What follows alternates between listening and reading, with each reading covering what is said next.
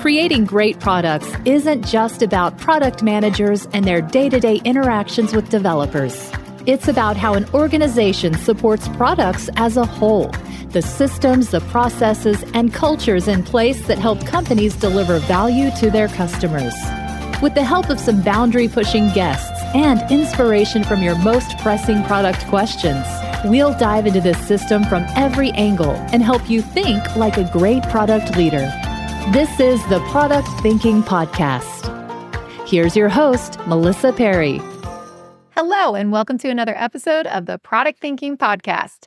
Today, we're talking about Agile and OKRs. I'm very excited to say that we have two expert authors here. They're also coaches and public speakers, Jeff Gothelf and Josh Seiden. I met Jeff and Josh 10 years ago when we were all speaking at the Lean UX 2013 conference in New York City. And since then, I've been following their work very, very closely, and it's been amazing to see how it's evolved. They work with companies internationally to help leaders understand how to truly make their organizations agile and foster great collaboration between teams. Jeff and Josh are launching a new book on OKRs, and we're going to dive deep into that more on this podcast. But first, it's time for our Dear Melissa segment. All right, this week's question. Dear Melissa, how do you use product kata or do product discovery for products which don't have users? For example, a pricing system or an inventory ordering system in e-commerce or a rider matching algorithm in Uber. All right, so product kata, for those of you who are not familiar, is something that I have developed based on Toyota Kata to help us lead product discovery and think through continuous improvement frameworks. So I teach this online in our classes at Product Institute. And the whole purpose of Kata, which was originated by Toyota Kata, is to help people learn and understand how to get towards outcomes, which works so nicely in product development. So when you think about the Kata, what we're really doing is step one, understand the vision and the goals that we want to get to. Step two, try to think through what the current state is or what's happening now. Step three, we then break down based on the current state where we think the problem is and set ourselves a smaller goal to get to that big goal. And then step four is we execute towards that goal. We run an experiment or maybe we launch a product. Whatever it is, we put something out there, we try something, and then we get some feedback. We learn from that, and then we keep iterating through this cycle. So then we typically would go back to the current state and say, are we any closer to our desired end goal or desired outcome? So when you think about the product kata, and the way that I've described it in a blog post that's out there on the web, is I do talk about us in the current state thinking about what our users doing now. But it doesn't necessarily have to be users, what the users are doing. It could also be what the current state is of the framework or the product. So for example, if you are building an algorithm and you have this outcome that you want to achieve for the business based on this algorithm, you can actually just look at what the current state is of matching, let's say, riders in Uber today, right? And that would be what your current state is. So let's say that your outcome is to be able to match people to riders in Uber a lot closer than they are. I'm making this up on the fly, sorry. But let's say we wanted to make it less than 2 minutes that anybody has to wait for a ride. Right now, what is the current state? The current state is that it takes over 5 minutes on average in certain cities for people to get rides because we're not matching them correctly. Okay, that's the current state, right? So now that I know that, I can start to say, what do I have to do to try to make this better? And then you would want to go out there using the product kata and go through what are the obstacles standing in my way of trying to get to that 2 minutes? Is it that we don't have enough riders on the road? Is it that our algorithms in matching is not good? Maybe there's plenty of riders, we're just not matching them correctly. Is it something else? So you would want to go through all of those problems and figure out which one is preventing you from reaching your goal. Then you're going to execute towards it. So if it is an algorithm problem and it's a matching problem, you would step through and say, okay, I now understand that it's an algorithm problem. Let me set a goal for making this algorithm better. Maybe the goal is to get them in less than 2. That's your goal, right? Less than 2 minutes. And you want to break down what to do to try that. So maybe you narrow down your subset and test this algorithm on a small city that has this problem and see if you can get it down to 2. You keep iterating on your algorithm until it gets there. Something like that. Or you run scenarios in the background to see if it gets to be less than 2. You test it out. You try it.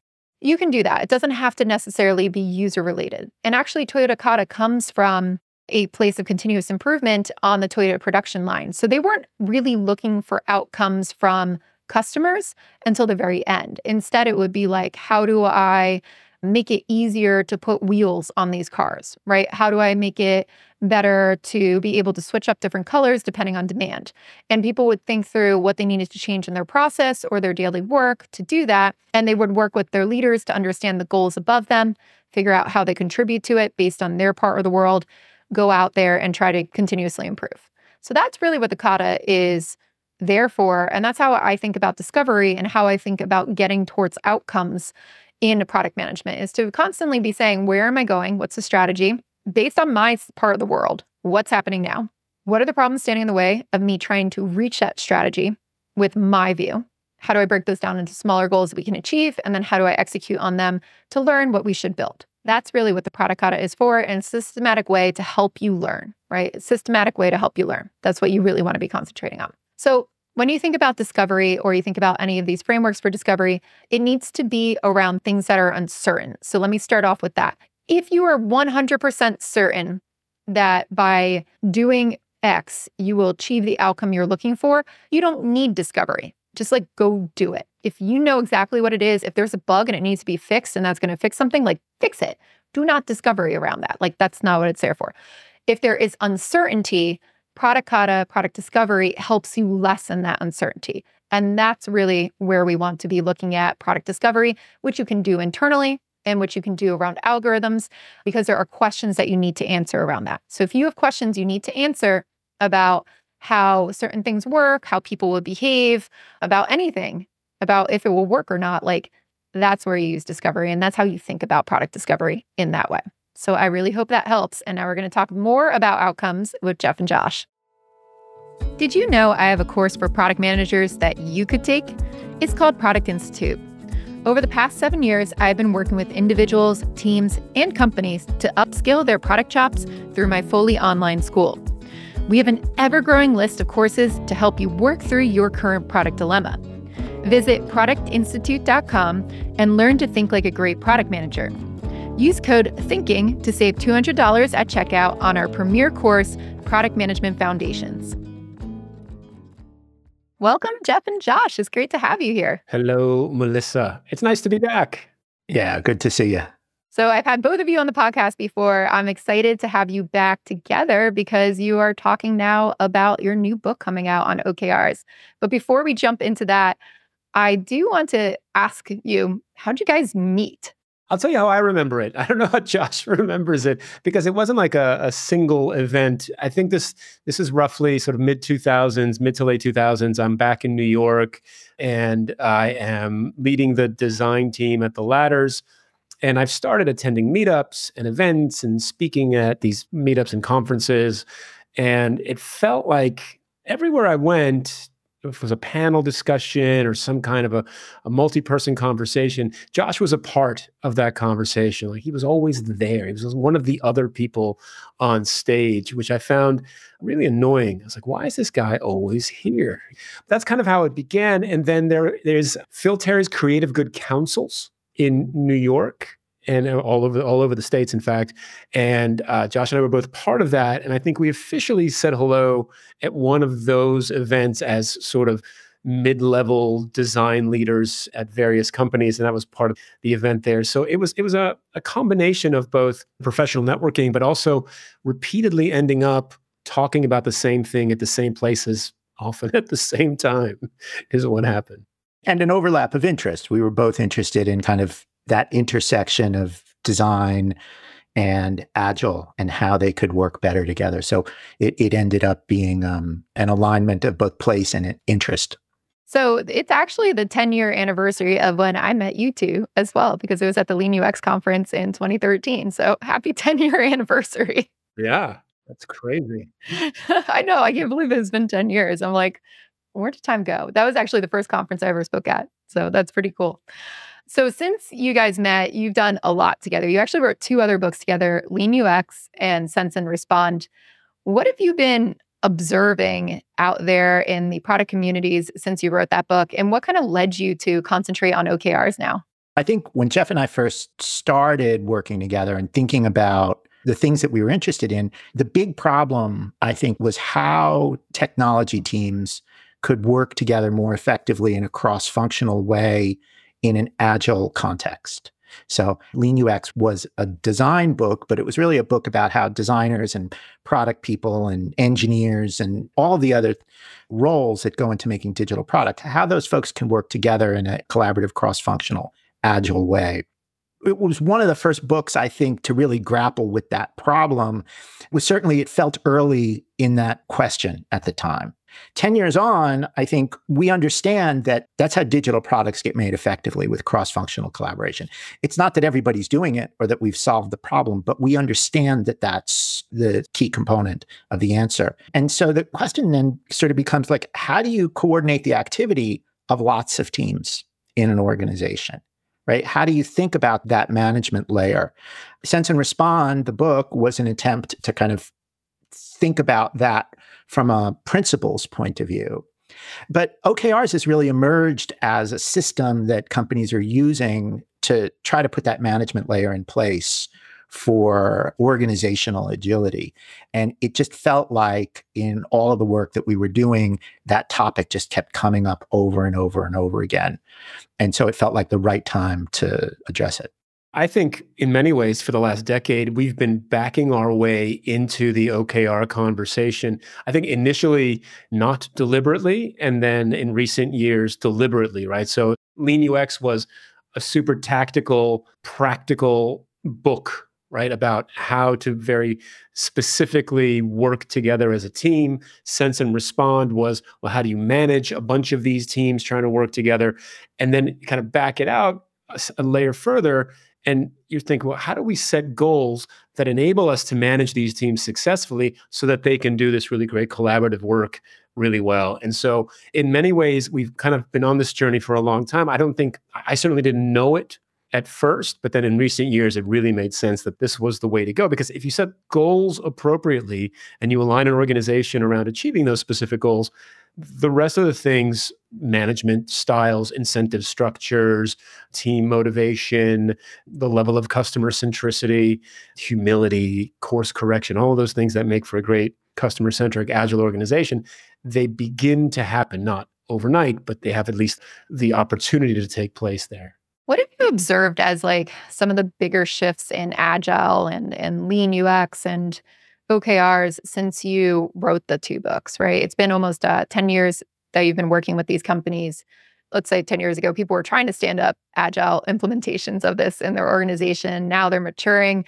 What have you seen as like the biggest shifts in organizations and how they approach product development? Not much.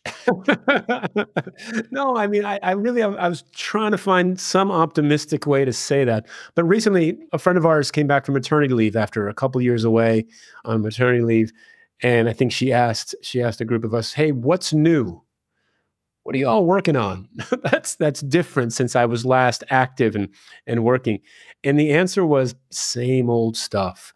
I think people are using different language. I think people have a good understanding of what good looks like. I think that there's a lot of positive intention and intent inside organizations. But when it comes to sort of the day-to-day problems that we deal with our clients, the conversations are the same. You know, I hate to say it. It's about, well, we have to deliver this feature by Friday and we have to make it red, right? Well, how do you know? Well, because the boss said so it has to be done, right? Or the client demanded it, or the competition has it. And it just feels like we've been having the same conversations. And so while I think there's a greater awareness of better ways of working, and I think to some extent in most organizations there is some deployment of these better ways of working, the challenges that we're solving, in my opinion, are roughly the same as we were solving a decade or 15 years ago.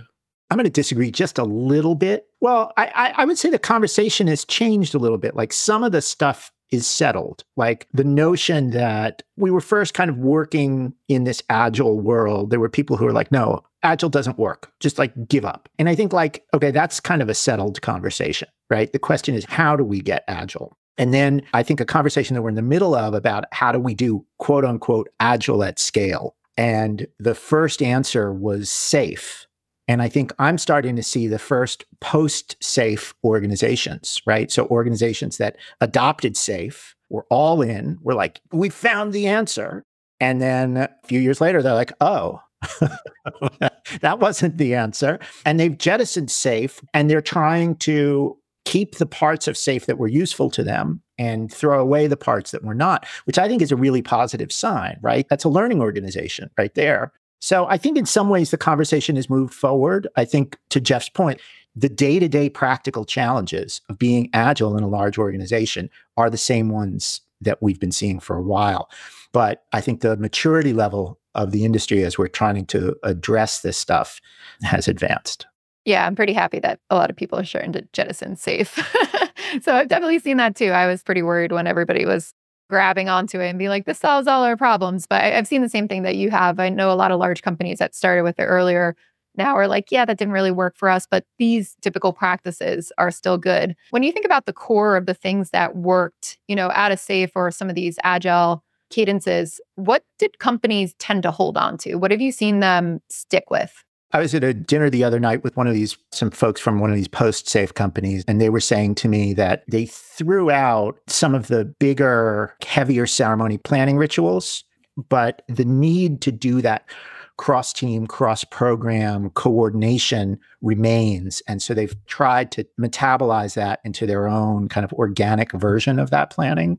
And so it's a little bit of like a Shuhari story.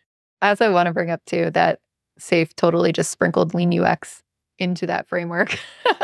How has that affected, I guess, you guys being brought into organizations, and are people trying to figure out how to put lean UX into SAFe? It hasn't come up recently, but it has come up, especially when I think it was SAFe 4.5, and I have no idea where they are today. That was the version that consumed lean UX. So it has like a big Pac-Man, just like whoa. And at that time, I started getting a lot of inbound. Hey, can you come tell us how to do this? Can you come tell us how to do this? And this was just about the time where I think it's my most popular blog post came out, which is SAFe is not agile. And that was where I sort of like, look, this isn't an agile. It says agile and it says SAFe, but it's neither one of those things. I mean, it is SAFe, but it's not agile. And I lost work because of that. People would come to me and say, does this work? And I said, just because it's in there, given the way it's, and I read up how they wanted to deploy it as part of this thing. I said, it doesn't make sense to me in this way. And several organizations that I think considered hiring me at the time that were going all in on SAFe and wanted to include lean UX into it, ultimately decided not to hire me. I ended up losing work because of my honest opinion that it doesn't work. Certainly these two concepts together didn't work. And so I don't think that there's an obvious way to make it fit, given the lack of agility, the lack of any kind of realistically short-term feedback loops that are needed that don't exist in SAFe. That's really interesting. So with those companies that were going all in on SAFe, do you still see them going all in? I hear the language, I think the language remains, the vocabulary, release train engineer, those type of conversations are still there. How religious people are about it, I don't know anymore. There definitely was a point in time where it was like, it's either SAFe or it's out. Like it's either in the recipe book or it's not. I don't get the sense that that's the case anymore, but I'm not sure. The language has persisted for sure in the enterprise. I think SAFe is one of those frameworks that very much like OKRs, right? Where people latched onto the terminology, didn't quite understand what they were getting, try to implement it, and then it's coming out in all different ways. And I also see that happening, it happens with a lot of stuff. And I was just had Heaton Shaw on the podcast, and we were talking about how lean startup got butchered and, all these different things, growth hacking, how all those terminologies just became like something of its own, right? Its own beast, where people didn't really deeply understand what they were getting when they adopted them. And I see that happening with OKRs as well. And I'm curious what your take is on it. When Measure What Matters came out, everybody wanted to latch onto OKRs. I think SAFe also has OKRs sprinkled in somewhere in there, just, on the top. But everybody has been trying to adopt OKRs, some with more success than others. There's kind of a misunderstanding of what a objective is, what a key result is, how you actually use it. You guys are writing a new book on this. Why do you think people misinterpret this? And how have you seen them misinterpret OKRs? And what should they really be focusing on there? Maybe I'll say one thing that's not specific to OKRs, but maybe more about like frameworks that help us work in a new way, which is that working in a new way is hard. Changing the way we do things is just a hard problem. And it's hard because we work in these systems that have resulted in making it easy to work in the way we're currently working and hard to work in a new way. That's just the context of all of this stuff. And so frameworks, whether it's Lean UX or I'll put SAFe in here, Agile, OKRs, they give us a language to talk about the change we want to create. And that's great. That's just the first step, is having a language to talk about it. Then you actually have to make that change. And so a lot of times I think it's just easier to talk about the same old stuff with new language than to actually change what's happening. I'll add to that. I think there needs to be a clear reason to change as well, right? And I think that's missing from the conversation a majority of the time, or at least it's not explained to why are we adopting Agile? Why are we adopting SAFe? Why are we adopting OKRs or Lean UX? Those conversations rarely happen. It's more like, we're doing this, it starts Monday, good luck. Even with the methods that we teach, Jeff and I, we really lean into this notion that Lean UX, Lean Startup, these kinds of methods where we're leaning into discovery. That's what we're about. But that's not the right way to work for every team. That's the right way to work when you're facing a tremendous amount of uncertainty, which for most digital product teams, most of the time is true. But there's some work that's well understood, and it's just a problem of executing well and consistently. But when we teach these methods, I think people lose track of why we're using the method. And they think, oh, Jeff and Josh think you need to use Lean UX everywhere. Can we Lean UX our dinner? Let's really take a moment here and understand, what's the method for? Why are we using it? And let's not make the mistake of painting everything with a Lean UX brush. I think that's a really good point. I see people do that with experiments all the time, just experimenting your way to things that are already known, known knowns, like a bug. You don't have to experiment around a bug. You don't have to experiment around certain things that have been done before that have proven that they work. But I think a lot of people do embrace these tools, and it really gets back to that first principles debate. Do you understand what you're actually using this thing for? Or are you just adopting it and running with it and trying to put into place and then getting frustrated and blaming the tool because you used it inappropriately and you didn't understand why you should be using it and why it was beneficial and what outcome you actually wanted before you adopted that tool? And I see that kind of happen all over the place. So this kind of resonates. Jeff and I used to do a workshop with Barry O'Reilly. It was about proving your enterprise agility. And we would have all these Agile coaches come into these workshops. And their starting point was, we want to help the organization be more agile. And it's okay, why? It's well, we have this hammer and we want to hammer more, right? And so really getting at okay, well, Agile is just a hammer. So what are we using it for? Is it the right tool? And what are we trying to improve in the organization? That was genuinely, it was a 2-day workshop. We would spend the first day just trying to help people clarify why we wanted to use the tool. Yeah, and so a bunch of CEOs read Measure What Matters, and they saw Google's doing it, so we should do it too, but never understanding why they should do it, what the implications are of it, and how it might actually need to change the organization as a whole, right? Setting goals, it's a short phrase, but the impact is literally huge. It touches every part of an organization when you change what the measures of success are for the organization. And what I think didn't do us any favors was Measure What Matters, right? I think it did us a great favor by introducing the concept to a lot of folks and to make it in-demand conversation, which I think was smart and great. But what it didn't do us any favors on was being specific and deliberate about why this is different or why it should be different. In fact, it was very loose on what the goals could be. And I think that when you're loose about what the success criteria could be, people will default to the path of least resistance, which is, what are our current goals? Do they fit into this framework? Oh, they do? Terrific. Then yeah, we're doing OKRs. That's great. We're doing it. And I think that's one of the fundamental differences in our book, is that we are making a strong stance about what a good OKR is and why that's important. And if you don't stick to that, it actually breaks the idea and it devalues the exercise. You might as well not do it. So what is a good OKR? That's such a great question. I can do it really quick. A good OKR. And it's two parts, right? Objectives and key results. The objective is a qualitative, aspirational, and inspirational statement for the work that your team is doing. So this is the reason they get out of bed every day. This is an alignment statement.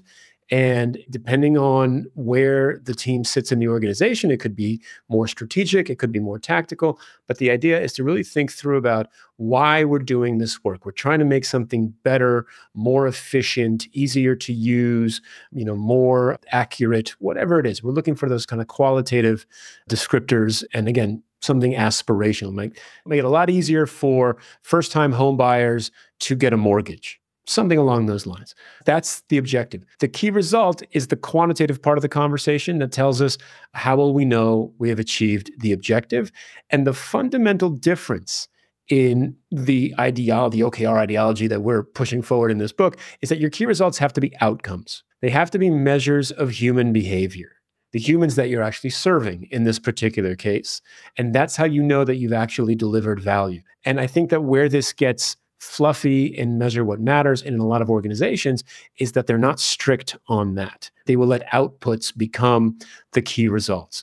And if you have an output like a feature, we want to make it the easiest way for first-time home buyers to get a mortgage is our objective, and our key result is mobile mortgage application by Friday. We've changed nothing except the name of the goal. The goal is now called OKR, but all we've done is fixed time, fixed scope initiative. Same thing we've always been doing. When you change the goal to a key result, increase the number of first-time home buyers applying for a mortgage with our bank by 100%. All of a sudden, you get a clear sense about whether or not you've actually delivered something of value. But the fundamental difference here is that the goal isn't dictating what you're delivering. The goal, the OKR, is dictating how you'll know you've actually delivered something of value. We want to see people changing their behavior in a meaningful way for them that positively impacts the business as well. Are you eager to dive into the world of angel investing? I was too, but I wasn't sure how to get started. I knew I could evaluate the early stage companies from a product standpoint, but I didn't know much about the financial side. This is why I joined Hustle Fund's Angel Squad. They don't just bring you opportunities to invest in early stage companies, they provide an entire education on how professional investors think about which companies to fund. Product leaders make fantastic angel investors, and if you're interested in joining me at Angel Squad, you can learn more at hustlefund.vc/MP. Find the link in our show notes. So one of the big misconceptions that I see with OKRs as well is that people use them more for like an HR management tool, and they make every single person have an OKR, and they want every single person's OKR to be slightly different. And they usually get very output centric, like you were talking about. Should you be doing that with OKRs? Like, how many OKRs should an organization have? If you kind of go back to why OKRs are useful, I think one of the ideas that I like a lot about OKRs is an idea from Christina Woodkey, which is that OKRs are for focus. We don't use OKRs to describe 100% of the work that's going on in an organization. We use OKRs to talk about what is the focus of our work and how to align focuses across large groups of people. First of all, there's going to be stuff that falls outside of OKRs. She calls those health metrics or heartbeat metrics. You hear some people call them KPIs, whatever. Some portion of the work is focus work. Some portion of the work is not. But now, if we think about focus and alignment, what are we trying to do? We're trying to get everybody pulling in the same direction. And so the more complicated that your incentive system is, the more directions people have to pull in. If you give everybody the same incentive, then everybody pulls in the same direction, theoretically. But when you start multiplying the incentives, and how do you multiply the incentives? By the number of employees you've got, you give everybody their own OKRs. Then suddenly everybody's got their own incentives in addition to team incentives.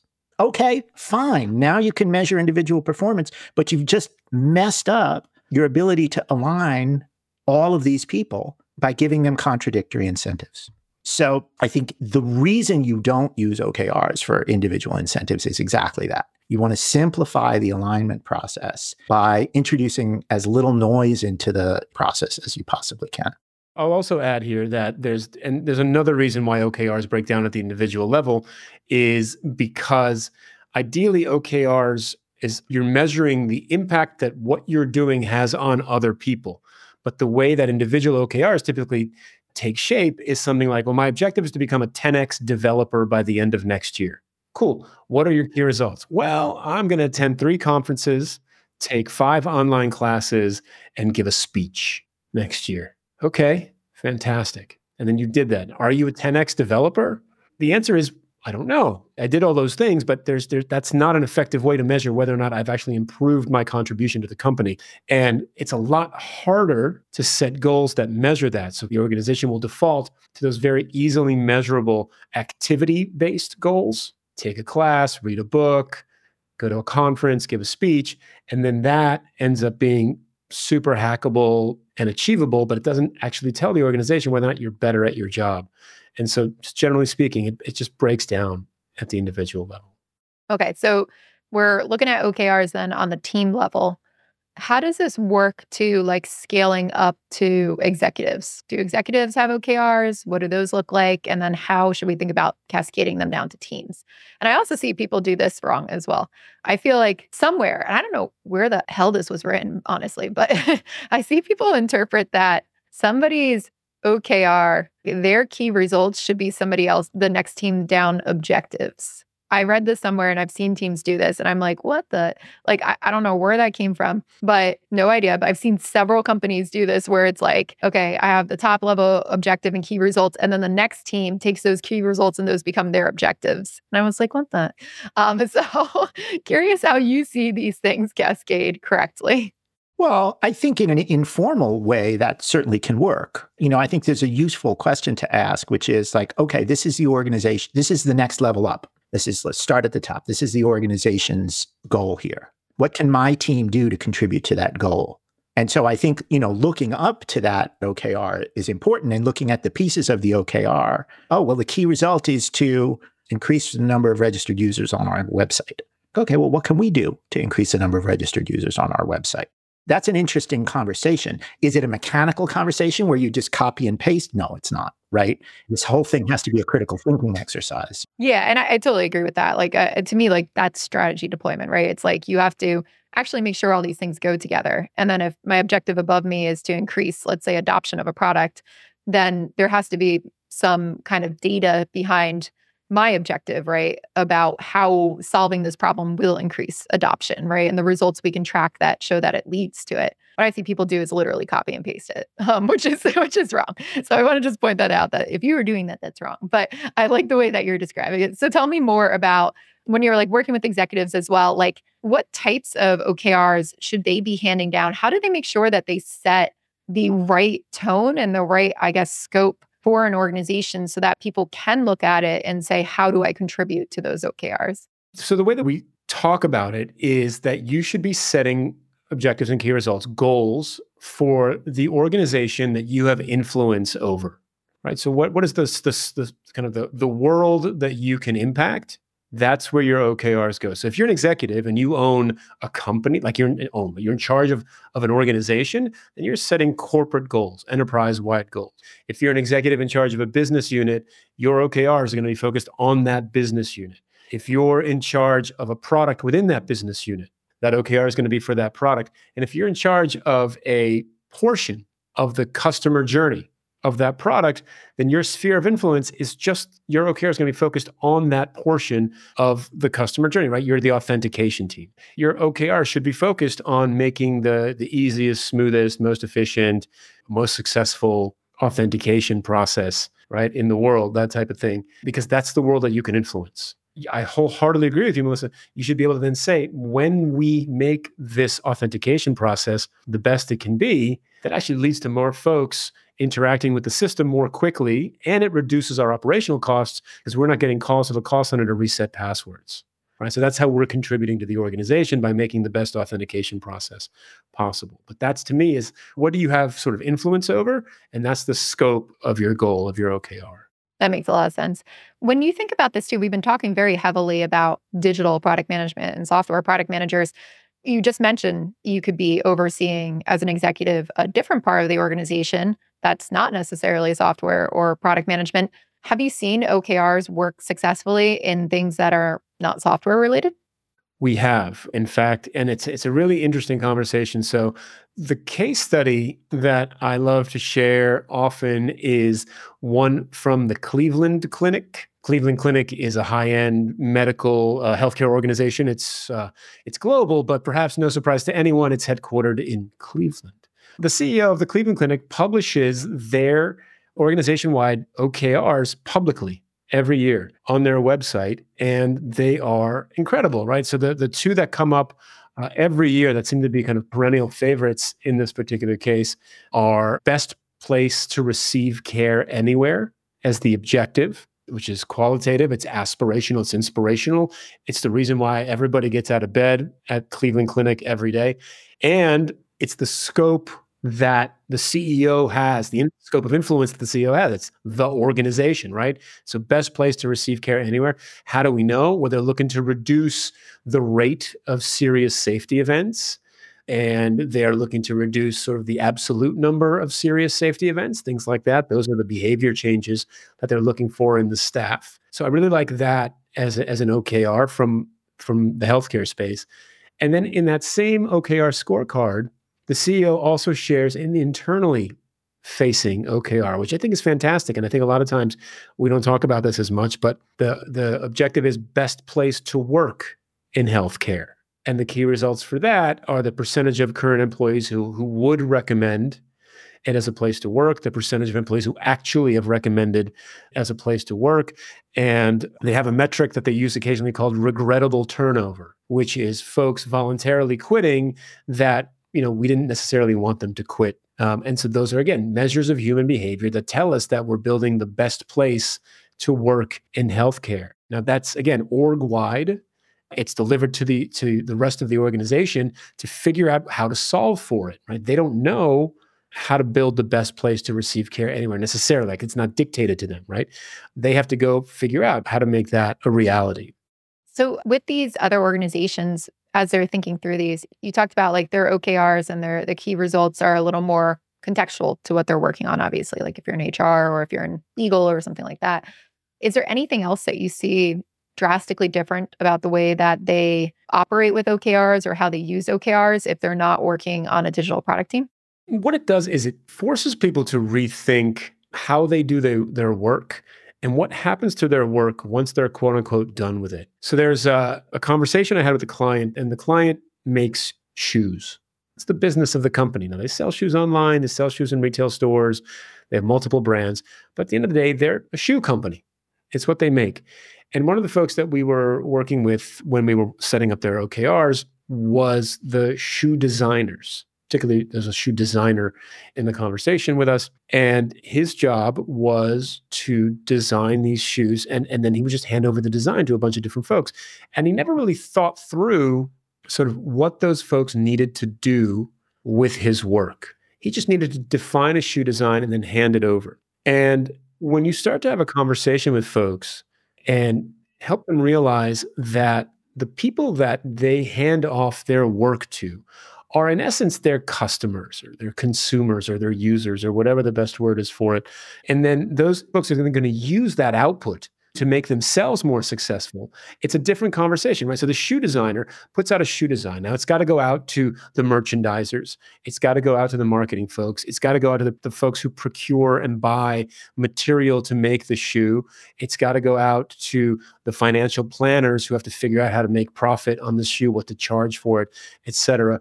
There's all kinds of folks. And so once you start to consider what other people have to do with the work output that you're creating, you start to think about, well, how can I make those folks more successful? What does it mean for the merchandiser to be more successful? What does it mean for the buyer, the procurement buyer who has to go buy a bunch of leather and shoelaces or whatever, right, for their job? And how can I make my work more effective for them?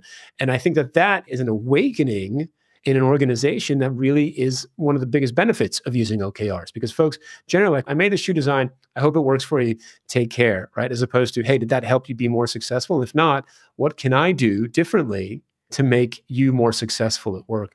And that was a really interesting conversation because particularly with folks who don't make digital products or services, they don't think about their work this way. In fact, sometimes they don't even think they make anything at work. And I think that that's a huge flaw. And I hope that our book helps awaken that in some folks. If you think about the earliest kind of expressions of lean UX, Jeff wrote an article which I think crystallized it for a lot of people, which the article became the book. The article was called Getting Out of the Deliverables Business. And it was about shifting the conversation in the design world from how can we make more beautiful deliverables? How can we make better deliverables? How do we make a deliverable like this or like that? To how can we be more effective members of the team? And how can we help the team be more user-centered? And that's a really, really big shift in the way we work, right? Instead of thinking about like, I'm going to polish this book to a high gloss, to say like, actually, my job is to make this team more successful. And I think that goes again back to maybe some of what we were talking about with why we don't use OKRs for individual performance management. Because ultimately, the focus needs to be on making our team most successful. I think that's a really good way to start to frame it and think about why do we actually use OKRs. So Jeff and Josh, there are a lot of books out there on OKRs already. We've got, Do What Matters, which we covered. We got Radical Focus by Christina Wilkie. And what can people expect from your book that might be a little bit different, or things that you've seen people struggle with that you're trying to solve for? So I think our reader is a person in an organization whose boss read Measure What Matters and got excited by it and said, hey, folks, we're doing this.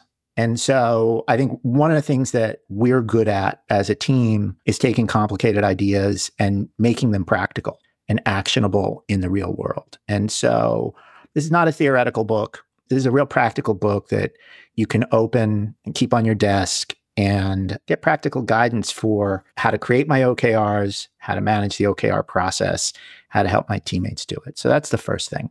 The second thing is the pitch that you've heard Jeff make a couple of assertions about our point of view. The first one is that everybody has a customer. So how do I, a person working inside a huge organization who's not allowed to talk to customers, how do I make a difference for the business? It's this notion that everybody has a customer, which means that who's that person in the next cube who consumes your work? And I think the third thing is maybe that this really is about taking this idea of outcomes, which is that we want to be more results oriented, and simplifying it down to the core message. So the name of the book is Who Does What by How Much? If you answer those three questions, you've described an outcome.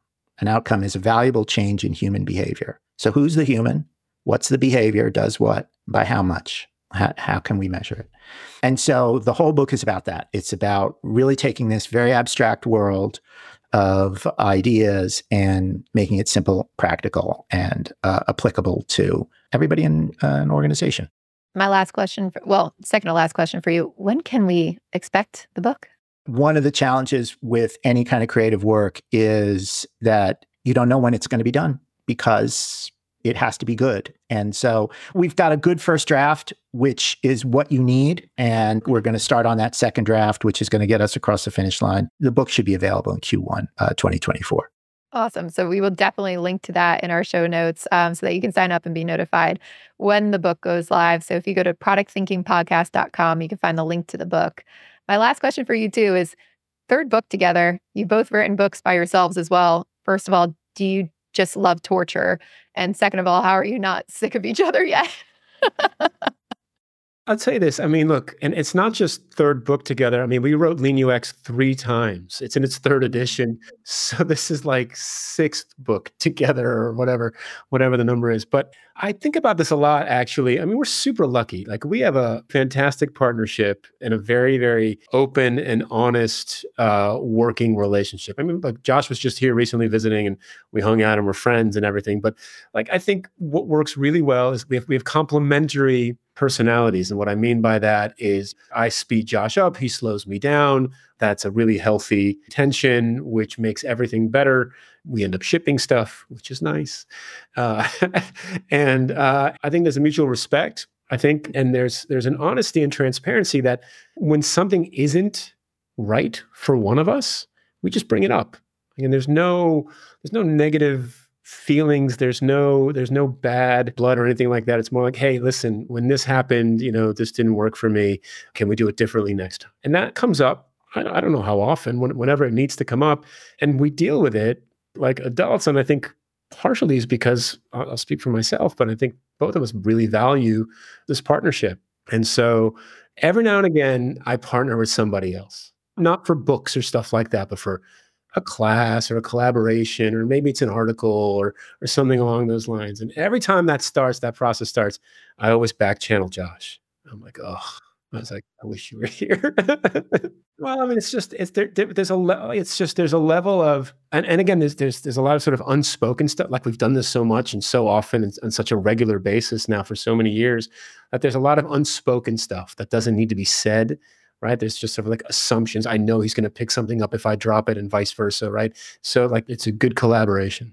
I'll tell you, early in my career, I was very aware of the things I wasn't good at. And I thought the solution to that was to try to get good at all these things that I wasn't good at. And what I came to realize was that it's much more effective to be good at what you're good at and partner with somebody who's good at the things you're bad at. And I think, speaking for myself, Jeff is really good at a lot of things that I'm really bad at. And I value the things that he's really good at. And so it seems to work. I think the quality of your books and your work has definitely reflected that this is a great partnership. So I am looking forward to reading the new book. Thank you both for being on the podcast. If people want to learn more about the book, what website can they go to? www.okr-book.com is where the mailing list sign up is. And then we have an OKR book community on LinkedIn as well. So either one of those is a great place to go. The mailing list will eventually get you to the book community on LinkedIn as well. Great. And we will post all of those links in our show notes again at productthinkingpodcast.com. And we will link to Josh and Jeff's LinkedIn so that you can stalk them and see all of their great writings. Thank you again both for being here. And thank you to our listeners to listening to another episode of the Product Thinking Podcast. We'll be back next Wednesday with another episode and another fabulous guest. So make sure that you hit that like and subscribe button so that you never miss another episode. We'll see you then.